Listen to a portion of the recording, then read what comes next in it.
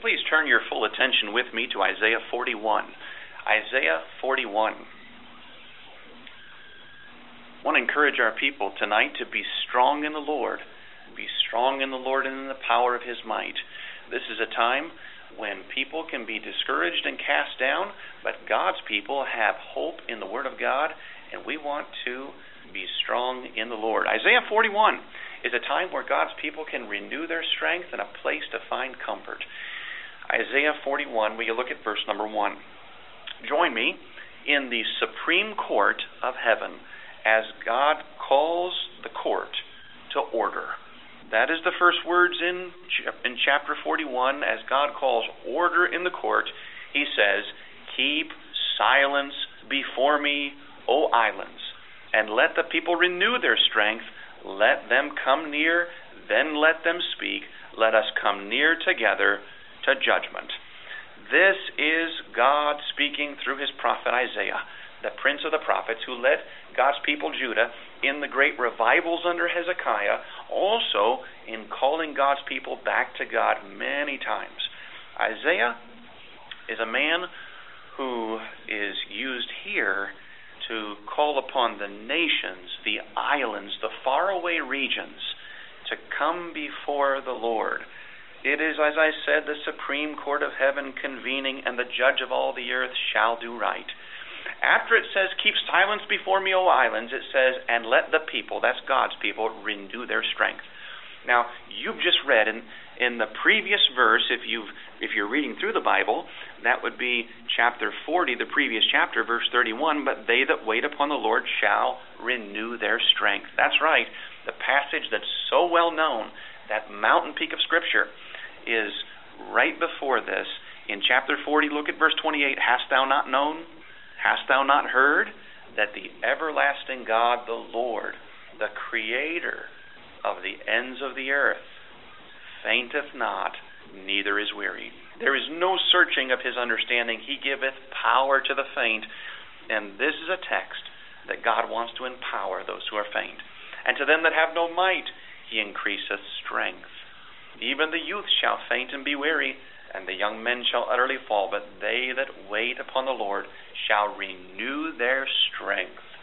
They shall mount up with wings as eagles, and they shall run and not be weary, and they shall walk and not faint." Chapter 41, "Keep silence before me, O islands, and let the people renew their strength.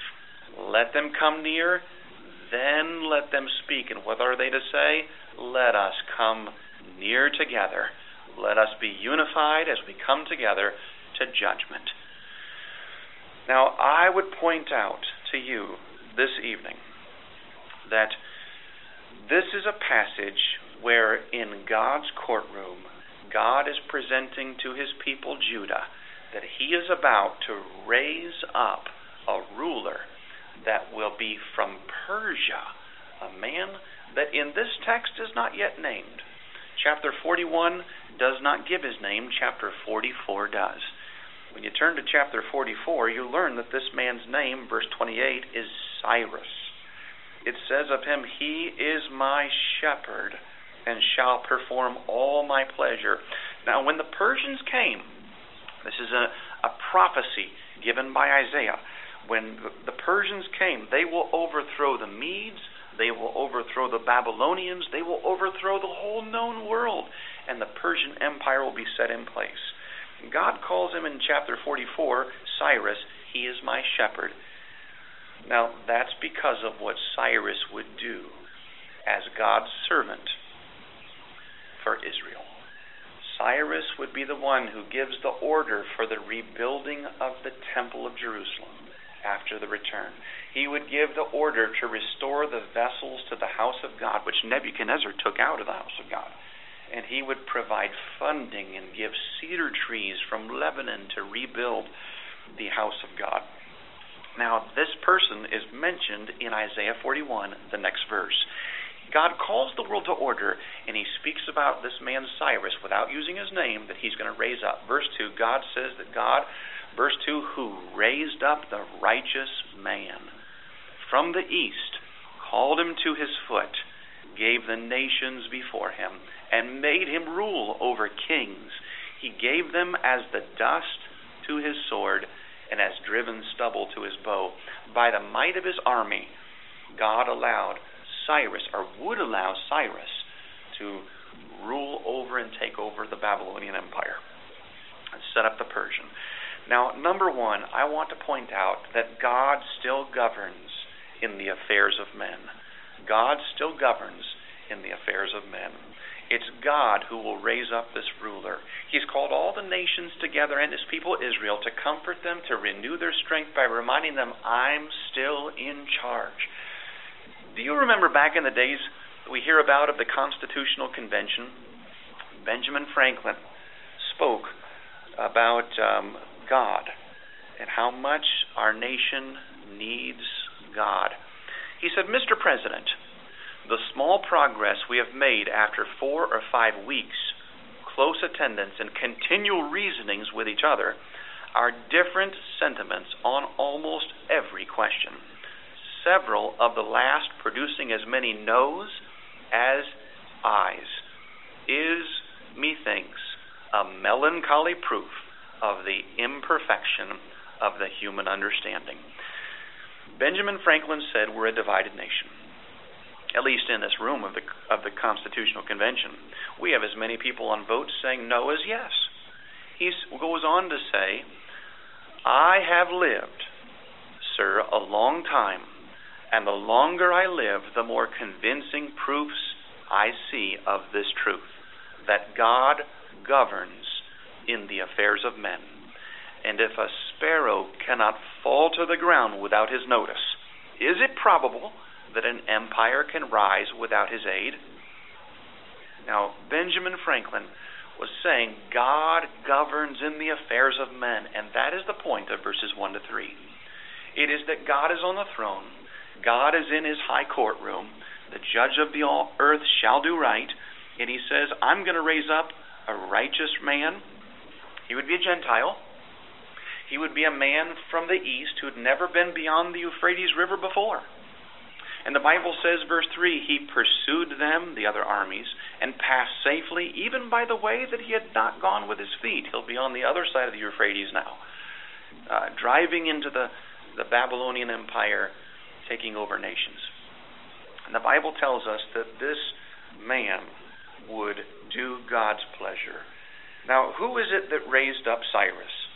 Well, it's God. It is God.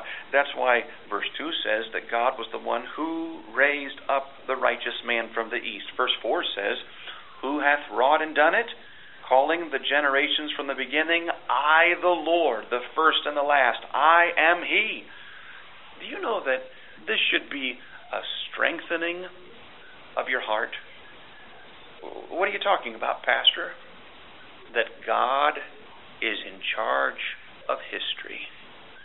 God is in charge of world history, American history, and the history we're living through right now. God says, who is it that is going to bring Cyrus to the throne? By the way, Cyrus hadn't even been born yet. This is prophecy when this was written. Cyrus, his name is given in chapter 44 long before his birth. God is saying, I'm in charge of the future prophecy. I'm in charge of history. Isn't it good to know that your God is in charge of the world? He runs the show. The Ancient of Days has not grown old or become senile or lost touch. Maybe you think things aren't going well. Well, God has not lost control. God still is on the throne. So sometimes we feel like David. Oh, that I had wings like a dove, for then would I fly away and be at rest. I was talking to a lady at a plant nursery just yesterday, and she told me sometimes I just don't even feel like getting out of bed anymore.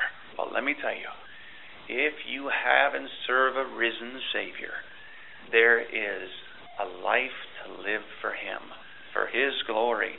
You can get out of bed knowing that this day is the day that the Lord hath made. I will rejoice and be glad in it.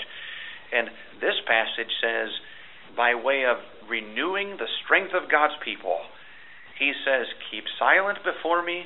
I call everyone to judgment. I have a man that I'm bringing up to rule and reign, a upon the Persian Empire, and he's going to be good for my Jewish people and restore them to their land. Now, this is a ruler, Cyrus, who will win with war and kill and conquer. And who is raising him up? God says in verse 4, I, the Lord. Who is it that gave Cyrus the power to crush the nations before them? I, the Lord. Who gives him world domination? And God says, I did. Who puts all other kings at his feet? Well, that's verse 2. God made him rule over kings. God says, I do. History is still God's story. It's not blind chance. Survival of the fittest.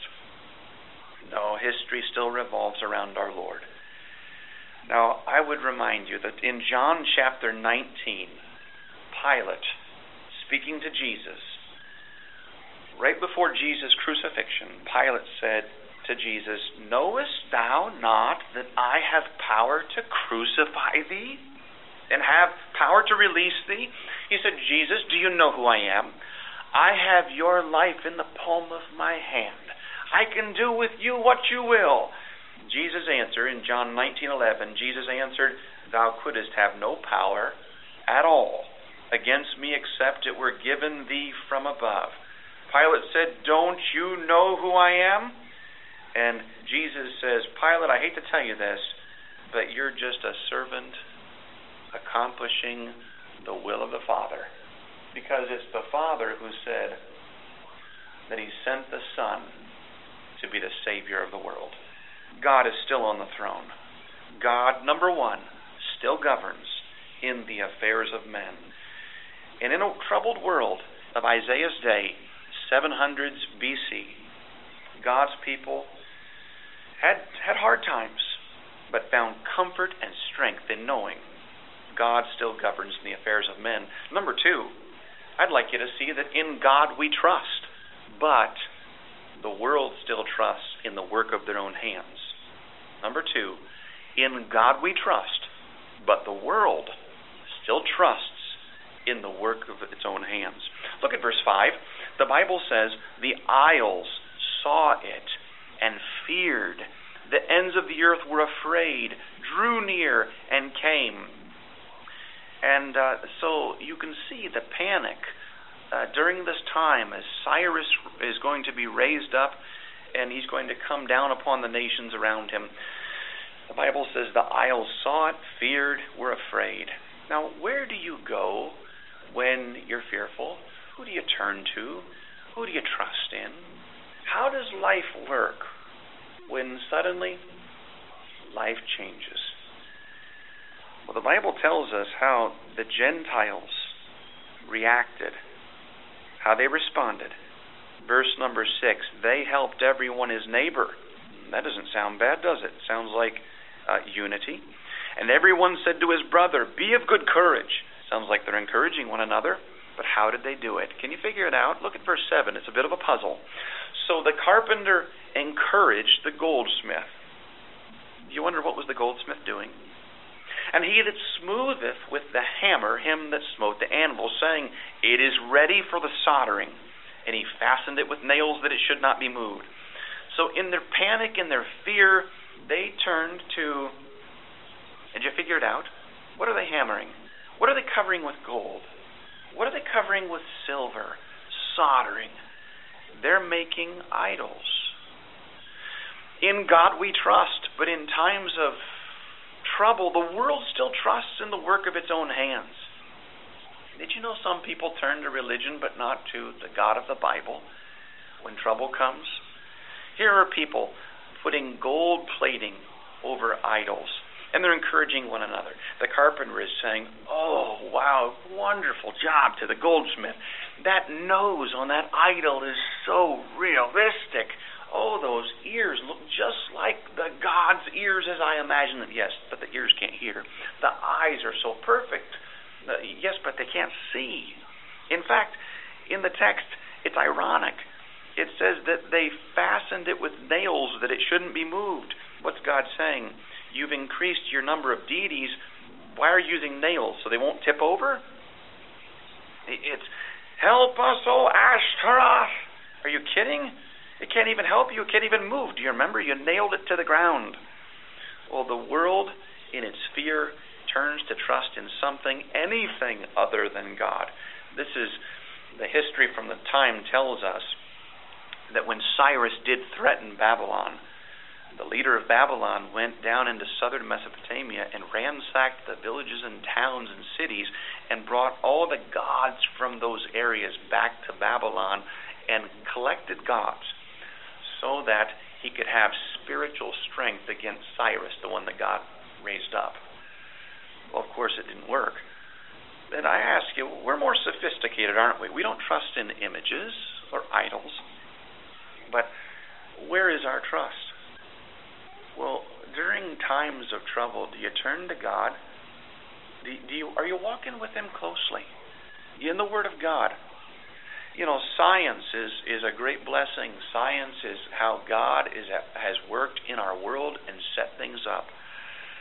But in our age, fear can drive us to trust in science rather than God. Did you know that the folks in the white coats can't save us? You know, science, technology is helpful. It's a great blessing. It can be. But that's not where our hope is. Our hope is in the Lord. And I want to encourage you. Remember, in God we trust. The world trusts in the work of its own hands. Number 3, and finally, I want to point out that this text is telling us, be not afraid. It is He. Be not afraid. It is He. Verse 4 says, who hath wrought and done it, calling the generations from the beginning? I, the Lord, the first, and with the last I am He. God saying, I'm at work behind the scenes, bringing everything to pass one step at a time in your life. God says, I've ordered it, I've wrought it. Nothing is out of my plan. As for God, His way is perfect. Calling the generations from the beginning. Did you know God's been around from the beginning? And prior to that, for all eternity? I, the Lord, the first, and with the last, I am He. Oh, never was the book of Revelation clearer. In Revelation, we see a third of the world population being destroyed in judgment. Did you know today, during a time of world upheaval, when death counts are held before us in times of a pandemic, we've never seen something like this in our lifetimes, and yet now we can see that there are numbers held before us. Can you imagine during the time of the book of Revelation, the death count, a third of the world, maybe at that time, just guessing 2 billion people on the death count? How terrifying. And yet John 14 says, I've told you before it come to pass, that when it has come to pass, ye might believe. God gives us prophecy. It reassures our heart. We know where we stand.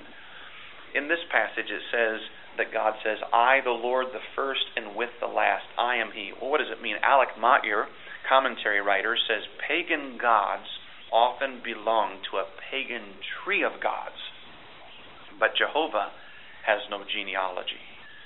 There's no one that Jehovah descended from. I am the first, and with the last. He's here to stay. In the end, He is there with His people still. And so when Persia took over the world, where did God's people find security? Where would they find security? In the one who was and is first and with the last. Would you turn in your Bibles to Mark chapter 6? Mark chapter 6, verse 45. Mark chapter 6, verse 45. There is something very interesting about the wording in Isaiah 41 when God says that He's the one who sets up kings. He governs in the affairs of men. We're not to be like the Gentile nations, trusting in the work of our own hands. And He says, who is the one who's wrought and done all this? He said, I, the Lord, the first, and with the last, I am He. Well, Mark chapter 6 is a story we're very familiar with. It is the story of Jesus walking on the sea. Now, it's different from Mark 5, when there was trouble in the sea and they were like to die. In Mark 6, they're not dying. Their lives are not in jeopardy, but they're not getting anywhere either.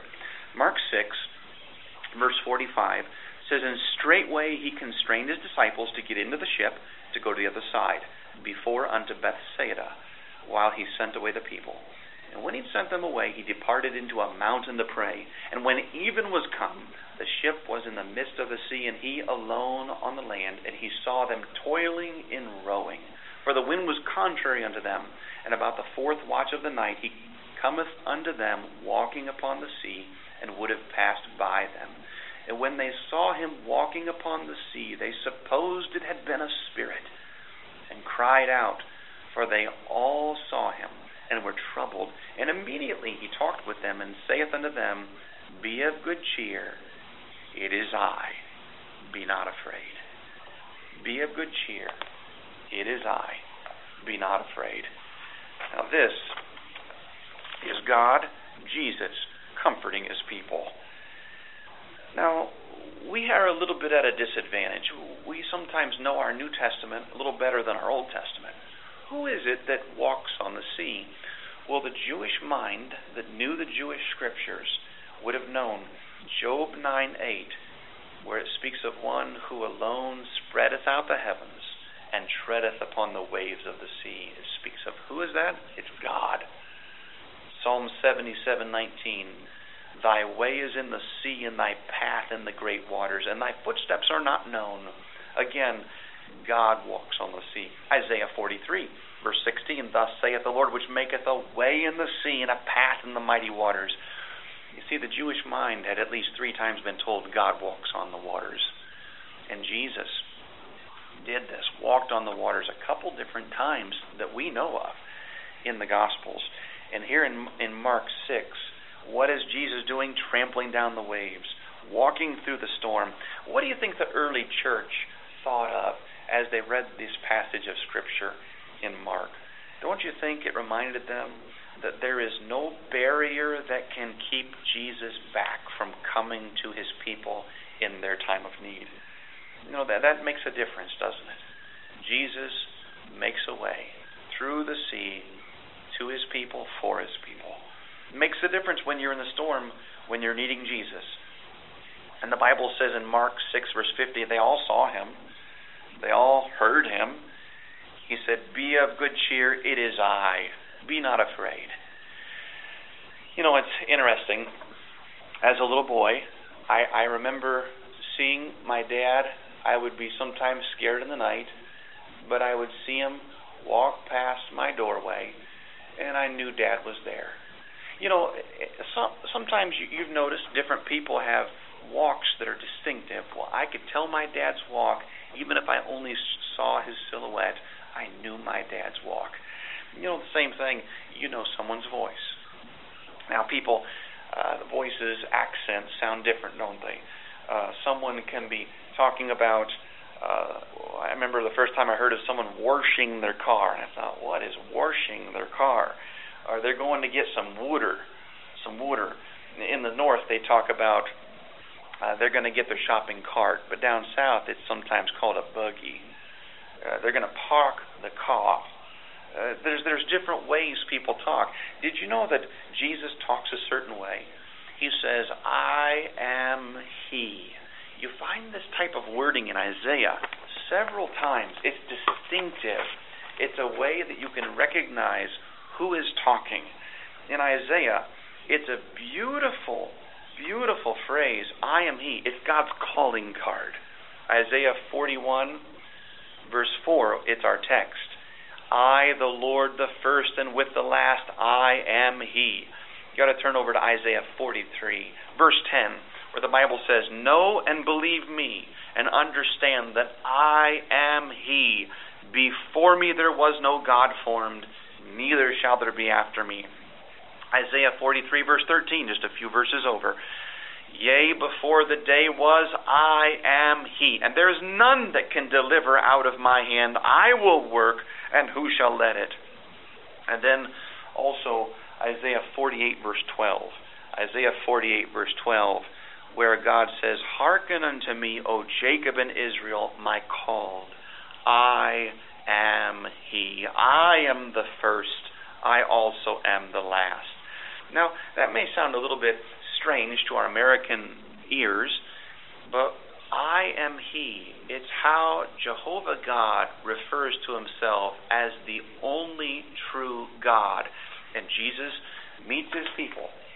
That night, it was when He walks out on the water, and they hear Him say, in that fourth watch of the night, they all see Him, they're scared. He immediately says, "Be of good cheer, it is I.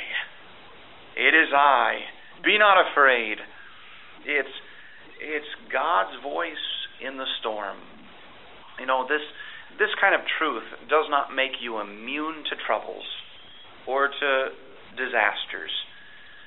But in a world that has its hand hovering over the panic button, it is an encouragement, because in the storm you can still hear the voice of your Lord saying, "Be of good cheer. It is I. Be not afraid." This is the God we need. There's no one like Him. He is all we need. And oh, how we do need Him. In the storms, He comes walking to His people on the sea. This is to be a renewing of the strength of God's people. God says, "I am the one that still governs in the affairs of men. Everything is under my control." Number two, God says, the world trusts in their idols. My people trust in me. And number three, we have seen that great truth that God Himself comes to His people through the storms and says, "Be not afraid. It is I." I want to close by issuing a warning and a challenge to God's people. Just because of the day we're living in right now, we're having people who have time at home. It was just today that I believe the governor of Tennessee, Governor Lee, has told us that public schools will be staying out of school until the 24th of April.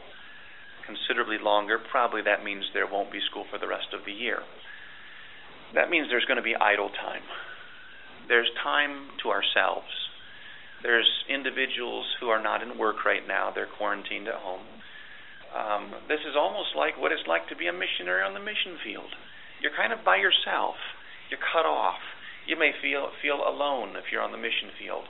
But I want to point out that there can be dangers when we have time or too much time. I want to challenge God's people to be faithful in serving the King of Kings.